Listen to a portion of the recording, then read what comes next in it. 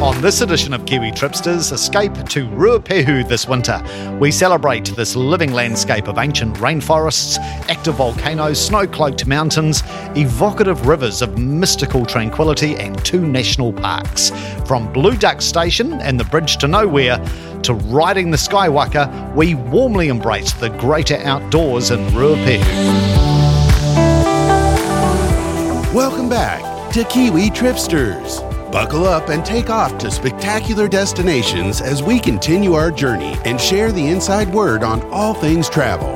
Whether it's luxury travel or backpacking on a budget, whether it's cruising or foodie trips, we've got you covered with top tips and tricks so you can have an amazing travel experience.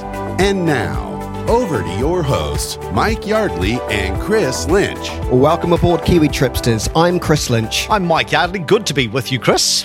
Well, it is, but I'm getting a bit cold. The winter is starting to bite, and surely the best way to cope is to simply embrace the elements, right? And Indeed. head to the North Island as you've been to the remarkable Ruapehu district, and there is so much to see, including outdoorsy stuff. That's really its high point, I think, Chris. The outdoorsy possibilities are just limitless. And I don't know how many times you would have to go there to start to get bored. I have not reached that point yet because the embarrassment of riches just rolls on in Ruapehu. I've long wanted to roam the Whanganui River, which is a boundary buster because part of it's in the Ruapehu district and part of it obviously in the Whanganui district. It is such a long and slinky body of water, has no respect for territorial demarcation lines, and it begins its life winding its way to the Tasman Sea as an alpine spring on the slopes of Mount Tongariro. But before taking a ride on the water, how good, though, is the river road you were talking to me about off here? It's amazing, isn't it? It is sensational, and I began my encounter on this road, which links Whanganui to Pipariki, and it's a really intimate, picturesque romp with the lower reaches of the river. It all feels so removed from the bustle of modern life, and you'll pass through these really small river communities that beat to their own pace, and it's backdropped by the towering splendour of Whanganui National Park.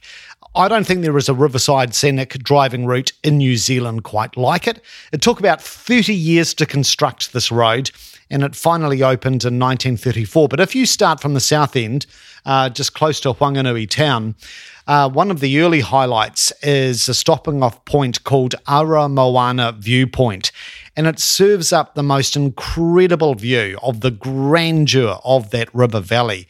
And when you look down at the river, it looks like a fjord marching through the countryside, and out on the eastern horizon, Mount Ruapehu gleaming in the sunshine. And you'll also notice how the road is essentially built into the side of the cliff line. And I went past a place called Oyster Cliffs, which is very well named because these sheer cliffs that dramatically rise up from the road are actually layers upon layers of fossilized oyster shells because, much of the region was once seabed that has since been uplifted. It's amazing to think how those workers actually constructed that road. I think that's probably why it took 30 years to build. Oh, well. Yeah. That's like, I'll let them have that. Yeah. What about the marae? You'll pass by so many marae, and they are like little reminders to the long and deep connection Māori have had with the river, living alongside this river for centuries. Pangarehu Marae actually houses one of the last historical waka that was used on the river. And then I went through a place called Jerusalem, which is also known as Hiruharama. This is a fabulous little settlement with so much history because the missionaries rocked into this part of the world in the 1840s. And you will notice the huge spire of St. Joseph's Catholic Church rising up at Jerusalem. The convent, along with the church, were built in the 1890s, and Mother Mary Joseph Aubert did wonders here. She was a French-born nun, came out to New Zealand, and her compassion and drive and respect for Māori elevated their health and childcare, not only on the river, bit later in Wellington. She is now on track to become New Zealand's first saint. Her application as such is before the Pope at the Vatican at the moment. Jerusalem is also synonymous with James K. Baxter. His commune was at Jerusalem, and it closed soon after his death in 1972. What about accommodation? I know you stayed at the Flying Fox Lodge. Did you do any flying?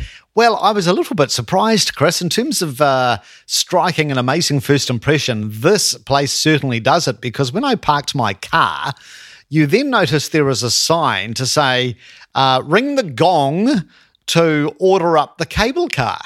So you've parked your car on one side of the river, right? And then this cable car comes across the river, you chuck your suitcase and yourself onto the cable car, and then it hoists you across to the west bank of the river, which is where the Flying Fox Lodge is based. It was originally established as an accommodation venture by the former Wanganui Mayor, Annette Main, but there is a real touch of the storybook to this place. You've got these fabulous cottages that have been hand-built from reclaimed materials. They've got lovely twisted sort of chimneys jutting out of them, and it's all perched high on the riverbank, backed by the national park. It's a really popular retreat with cyclists doing the Mountains to Sea Trail, so they'll park their bikes where I parked my car and then head over the cable car. Also canoeists on the river, they'll drop into Flying Fox for lunch or maybe an overnighter. I stayed in a cottage called Riverboat Cottage, and its walls were lined with the most amazing photos of all of the old paddle steamers that used to ply the river between Whanganui and Taumaranui back in the day. It was like the main highway, through the 20s, 30s and 40s, and ramping up the sense of escapism. The best thing of all, I awoke to the most incredibly celestial spectacle of all these fingers of mist rising from the river. It's just beautiful. Pipariki is where to head for the jet boat tours, isn't it? Absolutely, yeah. So this is sort of about halfway up the Whanganui River, and I hooked up with Ken and Josephine, who are the go-tos for jet boat touring. They run Whanganui River Adventures, and I joined their half-day tour to the Bridge to Nowhere. They're actually the only local Māori-owned commercial jet boat business on the river. They live and breathe the river. Fantastic. Yeah. I mean, Ken's been driving jet boats on the river for 35 years, and all of their family stories have all been passed down over the generations. So you'll just learn so much from that, local knowledge perspective about the river. For example, like Ken pointed out to me where over the centuries, Māori cultivated the sheltered terraces along the riverbanks, where they built eel weirs along the river channels to catch the eel. And I also noticed as we were cruising along the river on the jet boat, along the waterline of those cliffs, you see all of these holes as if they've been punched into the cliffs. And Ken said to me that the round holes are called toko. They're from canoe poles. So back in the day, you would be in your waka out on a fishing expedition, Chris, and you would stick your toko, your canoe pole, into the cliff to help you navigate the wild rapids of the river. So all of these holes have been punched into the cliff from Māori over hundreds and hundreds of years. Imagine the work that would have gone into that. I know. Yeah, to get a feed. That's incredible. Yeah. What are some of the other highlights? I know there are quite a few on the water, Mike. Well, the whole thing is just a visual symphony. It's so theatrical because you've got these really deep gorges you pass through, vertical papa cliff walls, and of course in the rain they just stream with waterfalls, and then all of that forest, that dense cloak of ancient podocarp forest. The river's got its own microclimate because it is so sheltered, and you'll notice how the tree ferns and so much plant life just seems to cling incredulously to the cliff face, growing at improbable angles. But I think the overwhelming thing, Chris, is there is a sense of something special about the place. There is a mood, a certain energy. I half expected a fleet of waka to suddenly appear out of the mist, fully crewed with warriors.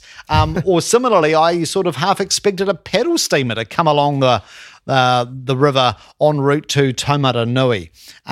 It really is a special place, and you do get a taste for that sense of history. How easy is it to reach the bridge to nowhere? Well, it's certainly a breeze to get there by jet boat. You can cycle it, you can walk it on those multi-day treks, but the easiest way is to get on one of Ken's jet boats. We tied up at a place called Mangaparua Landing, and from there it's just a 40-minute stroll through the rainforest to reach the bridge. And every step of the way, I was actually shadowed by North Island robins, and they were eager to grab the grubs unearthed by my footprints. Pungas, they are everywhere on this walk, and they also bracket the bridge to nowhere. And it's just the most incredible knockout spectacle in the Mangaparua Valley, which is sort of nicknamed the Valley of Broken Dreams, because this is the valley where a lot of returned servicemen from World War I were given land to turn into farms by the government, but it was just backbreaking. It was so hard. And by the early 40s, just a few years after this bridge was finished across the stream, the government refused to maintain the road any longer because it just was continually battered by storms. So today it is this walking and cycle trail, the Mountains to Sea Trail. But a jet boat ride with Ken is definitely a great way to check out this wonderful part of the world. Coming up, more River Wonders. Mike takes a visit to Blue Duck Station.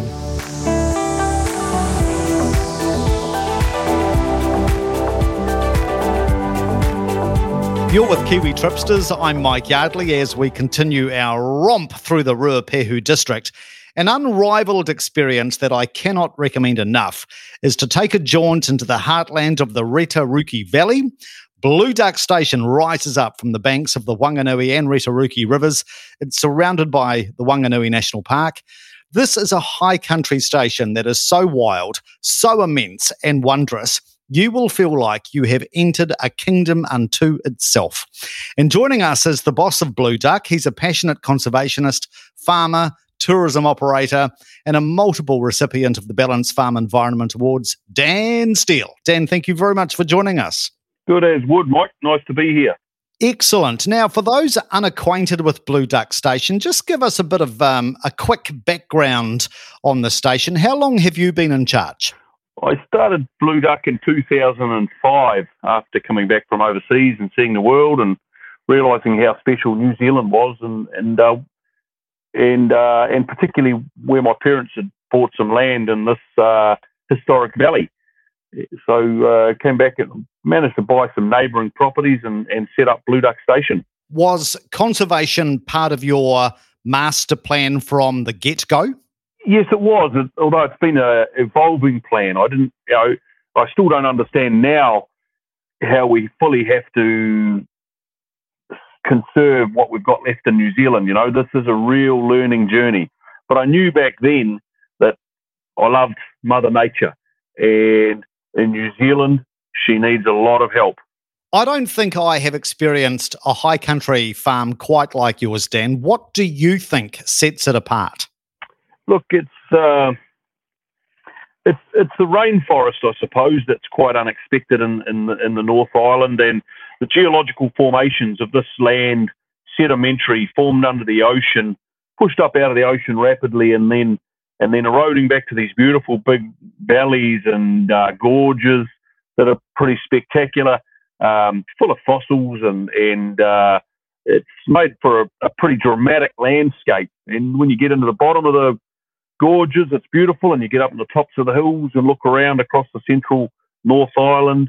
It's beautiful also. So I think it's just it's rugged land, but that adds to its beauty, doesn't it?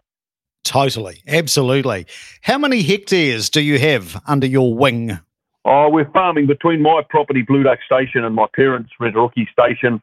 We've got around 3,000 hectares. A lot of it's reverting back into native bush, which is the best thing it should be, and some of it's virgin native bush, and and we're farming some of it. So we're farming, tourism, honey, a bit of carbon, really diversified, Mike. Yeah, I was really intrigued by your Manuka honey production. How is that going? Very well. Very well. Yeah, last year we produced 49,000 kilograms of manuka off the station. This year's not going to be quite as much, but it's looking in the vicinity of maybe 30,000 odd kilograms of production. And that's just manuka honey, good grading manuka honey. So it's a huge product for us, yeah. Obviously, a lot of visitors to Blue Duck Station have a huge range of activities they can do, and I understand a lot of people will go there to hunt. Is hunting an important part of conservation, Dan? It absolutely is in New Zealand, and that's something that I don't think we understand well enough in New Zealand, that these things are introduced into New Zealand. They've got no predators. We've got things like deer, pigs, goats, possums, rabbits. They've got nothing that's naturally controlling them, and they get out of balance very, very quickly. Their numbers build up very quickly, and man has to control those things. And so hunting is a very, very important part of conservation. Of course, it should be done well, ethically, humanely, and you should use as much of the meat as you can. It's free range, it's organic, it's the best meat in the world. But it needs to be done, but it needs to be done properly. Tell me about the sheep, and I was intrigued to learn about this breeding program that you are part of, which is seeking to breed a sheep that will have a more minimal impact, when it comes to its environmental impact. How's that going? Look, it's going well. We're a few years into our breeding program, and we're going along with a line of a genetic sheep called the Ultimate Sheep, which is a mix of different breeds. But what we're trying to do is find a sheep that suits the environment and that we can farm as naturally and as humanely as we can. So in the end, we want the sheep to be healthy in our environment. We don't want to be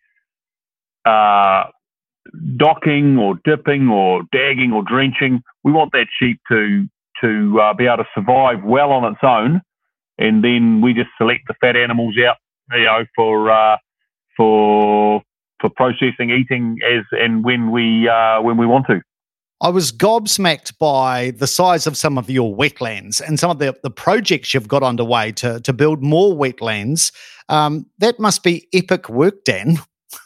Serious earth moving.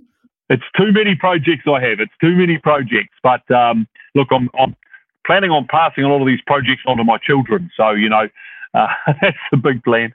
Look, there's so much that needs to be done. We cut, in this sort of country, we cut down too much bush, we drain too many wetlands, and those things, hand on heart, need to be rectified for water quality and biodiversity, and just so New Zealand's a really cool place to live, So yeah, I've got big plans. I couldn't tell you how long it's going to take me, but fencing and planting and retiring, and yeah, it's all got to be done. It's incredible. I must ask you, by the way, about the Fior, the blue ducks, and also the kiwi you have on your station. How many Fior do you have? How many pairs do you have? Look, on and around the station, we usually consider we've got between 8 and 12 pairs. You don't find them every time, but it's probably average is more like 12 pairs on and around and next door to the station. At the moment, we're getting the highest blue duck counts, the highest Fio counts we've ever had. So we think we've halted the decline, but we don't get too excited, because cats or floods or anything can change that equation really quickly. Kiwi numbers, we think just recently, we've probably got a lot more than we originally thought, and that some Kiwi catching teams have gone in there to do some monitoring and catching birds in the last year or two, and they've found many more birds than we thought were resident, and they've been finding young birds as well, which means that they're recruiting into the population, and the Kiwi are breeding naturally. And in some valleys where we thought we had 2 Kiwi, we've found that there was actually 4 pairs of Kiwi. So that's been pretty positive, yeah. Obviously, there's a huge range of activities a visitor can do, and you've got accommodation to suit all budgets. But the new cherry on top of Blue Duck Station, at the top of the world, is obviously this incredible development, the Chef's Table. Tell us all about it, Dan. What can people expect? Yeah, it's the chef's table at Blue Duck Station, and it's a partnership with a top young chef who's got a lot of ambition and ability, and we wanted to take tourism and experiences to the next level, literally and figuratively, and so we built this fine dining restaurant, really remote. It's probably one of the most remote restaurants in the world. It's a crazy project, but you've got to be crazy ambitious to give people really, really special experiences. So this is a cross between your African safari and fine dining experience, and staying up in above the rainforest with some really special views. And we just want to. Well, the goal is we want to be the best overnight experience in New Zealand. And you might as well aim for the top, eh? It's just incredible, that view, to be able to see Taranaki to the west, Ruapehu to the east. Unbelievable. It is truly pinch yourself stuff. Yeah. Yeah. We've got big visions and goals for it, and we're really enjoying the journey. Just finally, you can taste the sense of history at the station, no matter how short or long your stay is. I was fascinated by some of the little nuggets of history you shared with me. You've even got a Māori chief buried above the river, right? Oh, yeah, look, there's that's not on our land. It's in the national park just right next door. But there's a lot of very special Māori history on the Wanganui River, and it's a very spiritual place for the Māori people. There was a lot of villages and a lot of gardening and a lot of activity up and down that river. It was their main entrance to the central North Island, and a very, very important lifeblood for the Māori communities. And then Europeans also used it for the main access way, and you had the river boats and the bridge to nowhere developed, and the pioneering families that came up there and tried to farm these valleys. And I live in one of the original homestead where the pioneers had 18 children. And the stories are just immense, there's history on every corner and every stream. It's all around you here. You could never get bored in your kingdom, Dan. Hey, thank you very much for joining us. If people want further details on Blue Duck Station, nice and easy website to go to, blueduckstation.co.nz. And I've got to come back, Dan. I want to do the horse trekking for the sunrise next time I'm there. That is truly a sensational experience. Hey, thank you so much for your time, Dan. All the very best. Thanks, Mike. Really nice talking to you, eh? Stay tuned. Kiwi Tripsters will be right back after this break.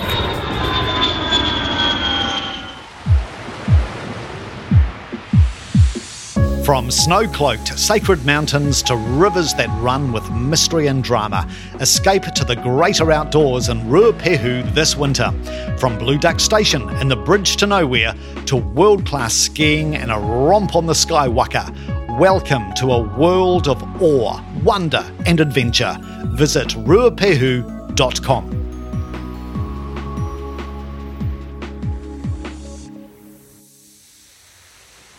You're with Kiwi Tripsters. I'm Chris Lynch. Mike, Blue Duck Station sounds absolutely wonderful. I'm missing out. It's certainly a special place. You don't have to miss out, Chris. They are expecting you. They are waiting for you. It is just a remarkable destination. Well, I'll wait for the cell phone to ring. Mm-hmm. Let's change the river for the mountains now, because as the Mercury falls, Mount Ruapehu is powering up for a bit of a boom season. It certainly is. In the heart of Tongariro National Park, you can take a ride to the summit of Ruapehu from Whakapapa Village on the Sky Waka gondola. I love this gondola, and it has fast elevated itself as a signature New Zealand experience. If you've been to Switzerland or have often looked at some of their gondolas and various alpine contraptions, I'm sure you have thought, wow, they have got such engineering prowess. And I would have to say the Sky Waka is a match for it, because this gondola zips you up 1.8 kilometres from the base station. It is New Zealand's longest gondola ride.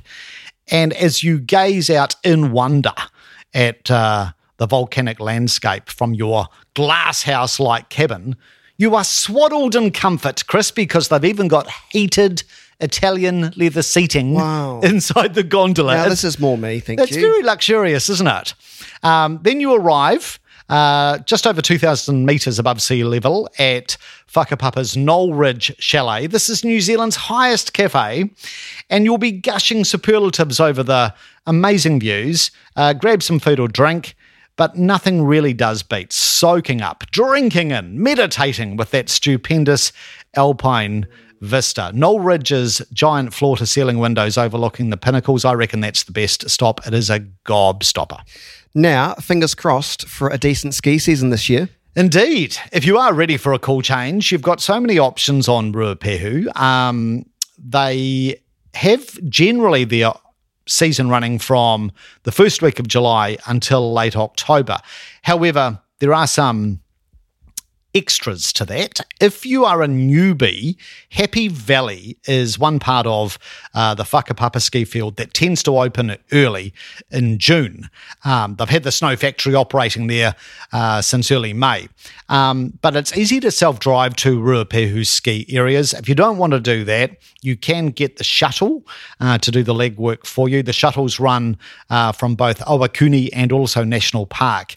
But Whakapapa ski area is New Zealand's largest ski area. You've got about 65 trails at Whakapapa. And Happy Valley, which I mentioned, that's actually New Zealand's largest beginner ski and snow play area. So you can spend the whole day with a family having the most amazing winter holiday there. They'll offer ski and snowboard lessons, sledding, you can toss your snowballs, you can even build a snowman, Chris.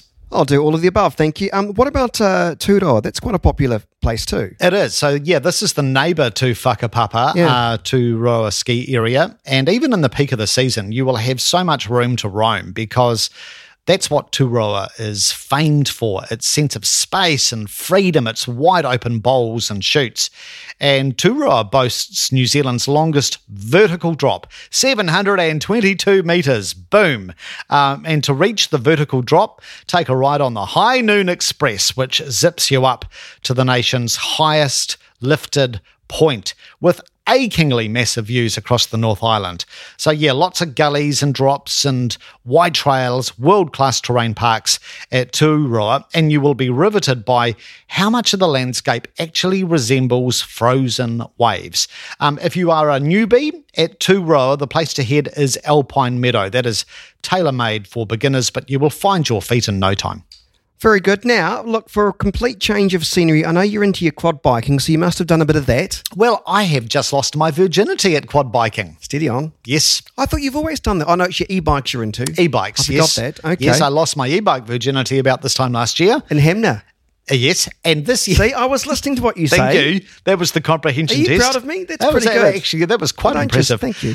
So yes, quad biking. I've always been a bit iffy about quad bikes, Chris, because you hear so many stories in the news, about farmers and farmers' kids coming a guts or on quad bikes.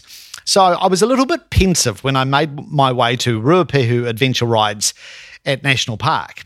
But I had the most brilliant hosts, Carl and Maria Split. Now, they operate the quad bike tours from their accommodation base at National Park, Mountain Heights Lodge, which is just lovely. And they are sticklers for safety, so I had my helmet, I had my wet weather pants and jacket and gloves and gumboots. Knee pads? Well, I actually had visions of falling flat on my face in a mud bath from the quad bike, but you loosefully... like mud wrestling, don't you? No, I'm not into the mud wrestling, Chris. Okay. I actually remained quite mud-free on my quad bike tour. And I had a Honda quad bike. Carl actually does a really good basic safety lesson and a bit of a competence training course. So if you don't pass his competence training course, you are relegated to a buggy, which he drives and you just sit in. Not like a baby's buggy. No. More like a sort of a Can-Am. Okay, I had images of you being pushed around in a pram. Oh, yeah, well, I thought that could be the answer. But no, it's more like, like a golf cart. That's still fun, thank you. That can be fun. But the quad bikes are brilliant. So I passed the competence training test. So I was let loose on the wider all-terrain course. And as a newbie to quad biking, I was neurotic about disgracing myself as a quad bike numpty, but I wasn't actually as useless as I thought I would be on 4 fat wheels, Chris. And it was brilliant fun. So if you want to give it a go, it is quite exhilarating.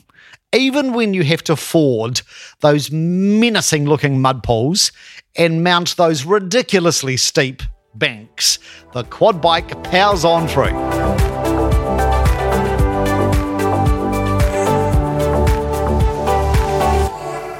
You're with Kiwi Tripsters. Now, where's the best base when exploring the Ruapehu district, Mike? It's a good question because you do have a lot of options, but I guess if you are heading to Ruapehu for the ski season, for winter fun, Owakuni is hard to beat. It is such a charismatic mountain town, and it is a tailor-made base for winter wonderland adventure.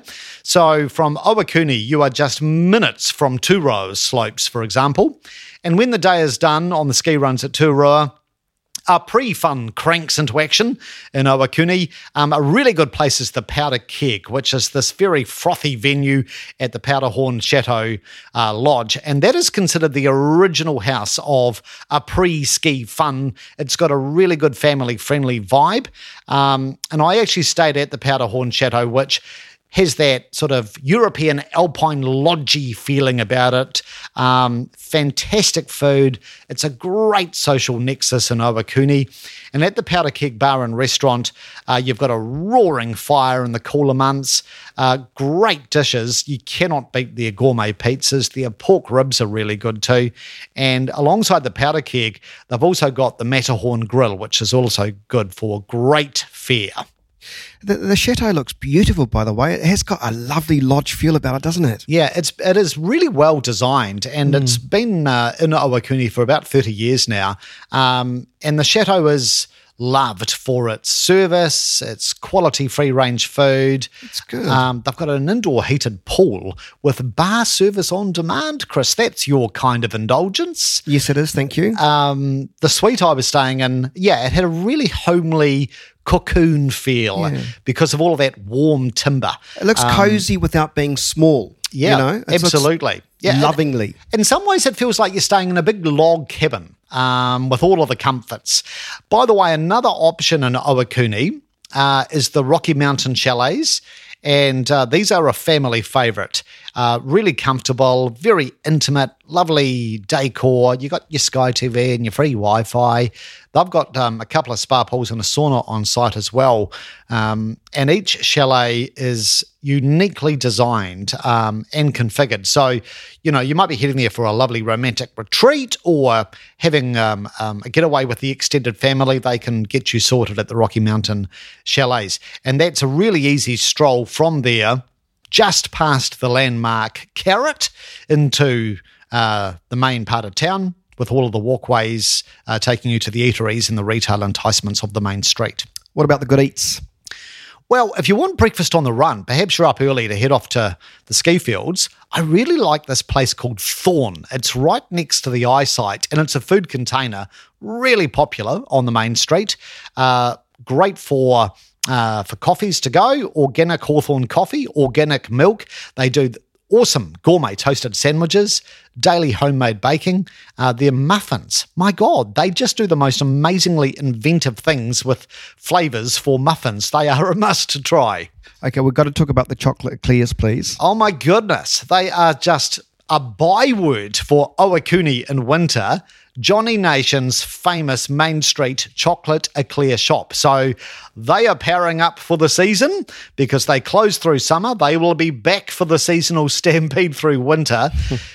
Typically open in tandem with the ski season. You must sink your teeth into one of their celebrated giant cream-filled chocolate-topped pastries. What about dinner recommendations? I know there's quite a few there as well. You've got so many options. A place I would recommend is reserve a table at the Cypress Tree in Owakuni. It's on the main street.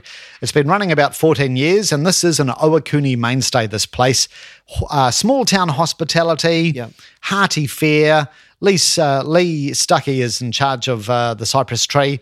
All of their food, as much as they can do, is locally sourced. They've got a great craft beer list, a roaring open fire, comfy couches in the winter. So yeah, it's really homely. Couple of offerings that I checked out, and it's very much a small plates and large plates type of menu. You'll love their southern fried chicken and the spiced lamb roti with slaw and mint chutney. Man, that is good.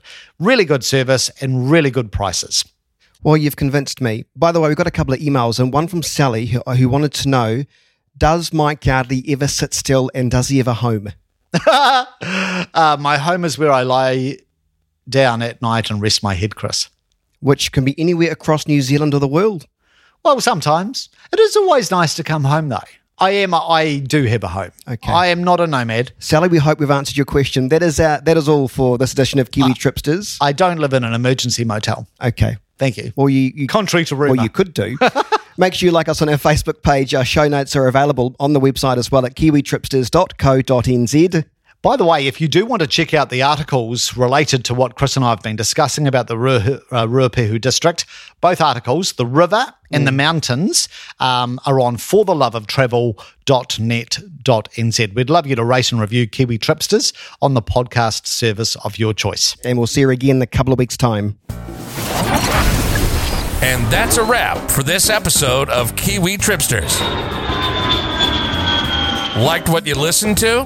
Then join us for our next episode of Kiwi Tripsters, where we bring you more travel inspiration, giveaways, and insider knowledge with expert guests on the show. Connect with us on Facebook and Instagram, and visit us on kiwitripsters.co.nz. But most importantly, subscribe and comment on Apple Podcasts, and tell us what you think of our show. Till next time, safe travels.